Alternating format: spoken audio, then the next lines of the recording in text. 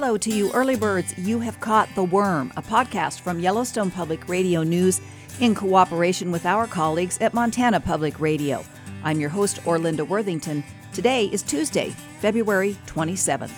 Coming up for us today on The Worm, the state's largest school district plans to ask for more money from taxpayers. The state's chaotic attempt to revise Medicaid requirements hits the homeless hard. And MSU takes a leap into quantum science.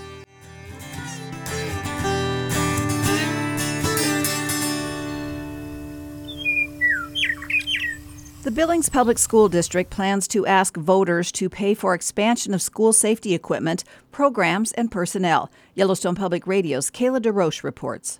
The Billings Public Schools Board voted unanimously Monday night on the language of elementary and high school safety levies for this spring's election. Included are surveillance camera systems, gang prevention specialists, and counselor positions. School Superintendent Erwin Garcia briefed the school board on the timeline of the rollout, which he said is still to be decided. All of these positions we're going to hire immediately. And Parent Safety Advisory Group, also the Budget Committee, we're going to find ways to ensure that the timeline, especially for the most visible items, such as the cameras and the intercoms, are done rapidly. According to meeting materials, the elementary and high school levies together would cost roughly $5 million annually. That's almost $21 per home, valued at $100,000. The election is May 7th. In Billings, I'm Kayla DeRoche. Montana State University is celebrating its growing research in the field of quantum science by marking World Quantum Day for the first time this spring. Yellowstone Public Radio's Sarah Brown reports. First, a primer. Quantum mechanics is the science of atoms and particles that supports technologies like lasers, LED monitors, smartphones, MRIs, and GPS. Susie Taylor is the director of MSU's Science Math Resource Center. She says MSU has invested heavily in quantum technologies research in recent years. MSU is really becoming a powerhouse in quantum research, quantum science, and technologies. And since this is such a leading edge industry, I think we're really ripe to start small businesses and grow some of our existing businesses to take advantage of all these new developments in quantum technologies. There's the Air Force Research Lab to test prototype quantum components in frigid environments, the National Science Foundation grant to study the national quantum supply chain, the Optical and Quantum System Program, and the Montana Nanotechnology Facility, as well as collaborations with other universities and businesses. To celebrate its first ever World Quantum Day, the university is partnering with Montana middle and high school teachers. It's an effort to spark economic development, education, and workforce development around quantum technologies. Teachers can request activity kits. The students who are in middle and high school now will be workers in Montana in just a few years from now, and we are quite optimistic that there will be many new jobs, up to thousands of jobs in Montana. These will be good, high-paying STEM jobs in the quantum industry. World Quantum Day is April 14th. The deadline to apply for an educator's kit is March 16th. To apply, visit MSU's Science Math Resource Center online. In Billings, I'm Sarah Brown. Scammers are targeting Montana businesses that took out loans during the COVID pandemic to help retain staff.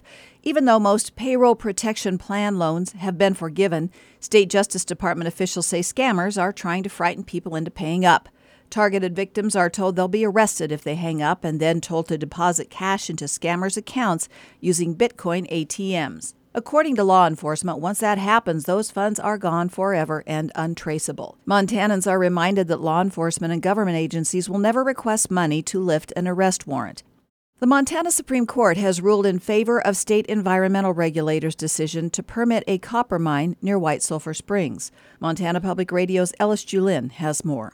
In a 5-2 vote, the Supreme Court overruled a lower court decision that had revoked mining company Tintina's state permits for the Black Butte mine. The state's highest court ruled that the Department of Environmental Quality satisfied mining and environmental regulation requirements when deciding to grant the permits. Conservation groups Trout Unlimited and the Montana Environmental Information Center originally filed suit over the permits for failing to address the mine's environmental impacts. David Brooks, Trout Unlimited's executive director, says this ruling shows that Montana's Environmental Protection Act is too weak to allow agencies to deny permits. The DEQ in this case takes a look at the mine proposal and the research the company has done or contracted to have done. That seems to be sufficient, even though there's good evidence that this mine would pose a serious risk to water quality and quantity. The groups are worried about the potential for acid mine drainage, where water containing toxic materials from the mine leaks out of containment areas. The spillover can destroy water resources, which the groups are particularly concerned about given the mine's proximity to Sheep Creek and the Smith River. Although the High Court's ruling is the final determination in this case, another suit challenging the mine's water rights is yet to be decided. The Supreme Court will hear arguments in that case at the end of March. In Missoula, I'm Ellis Julin.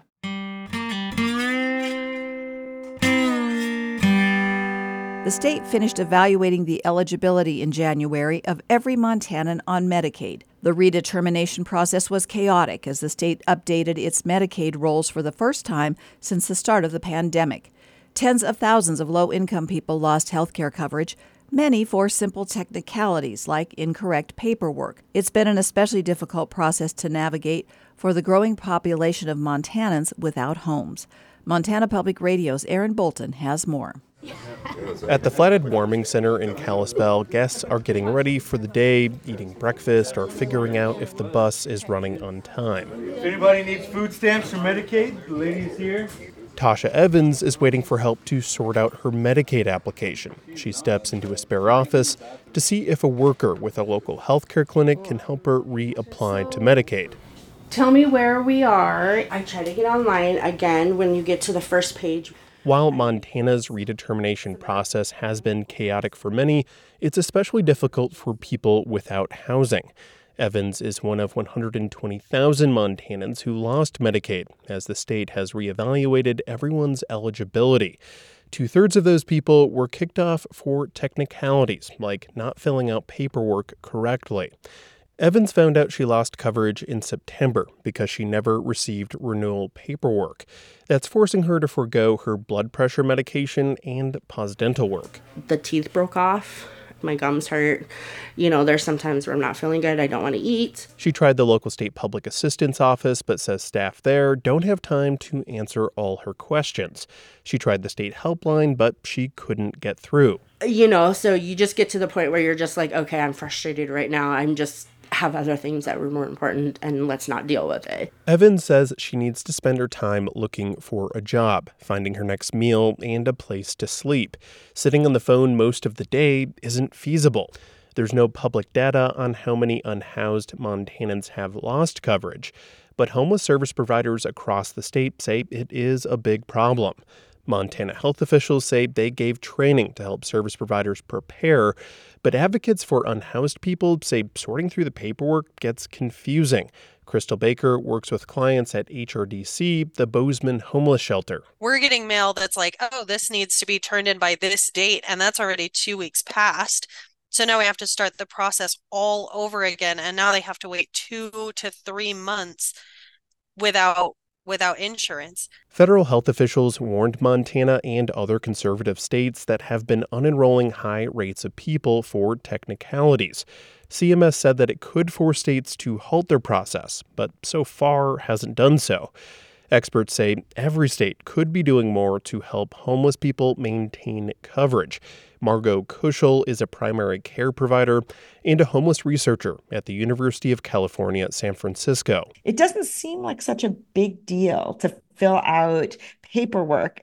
Put yourself in the position of an elder who's experiencing homelessness and has lost their vision, right? And has no access to computer, no access to car, doesn't have a cell phone. People can get 3 months of retroactive coverage if they reapply. But Kuschel says being without healthcare coverage for any period can be dangerous for homeless people who are more likely to have chronic health conditions. Being out of your asthma medicine for 3 days can be life-threatening. If you have high blood pressure and you suddenly stop your medicine, your blood pressure shoots up and your risk of having a heart attack goes way up. In the end, Tasha Evans in Kalispell was able to sort out her Medicaid application, but she says without help, she would have given up.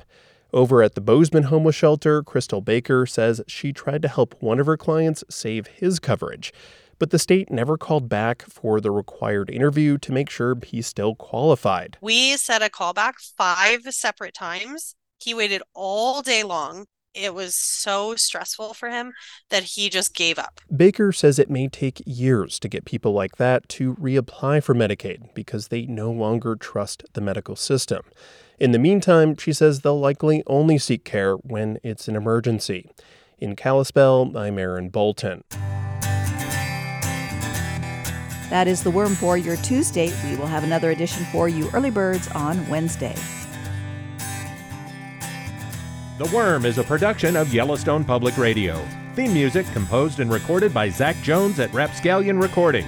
Metal art call captured by Jay McGowan for the Macaulay Library. More information about The Worm is available at ypradio.org.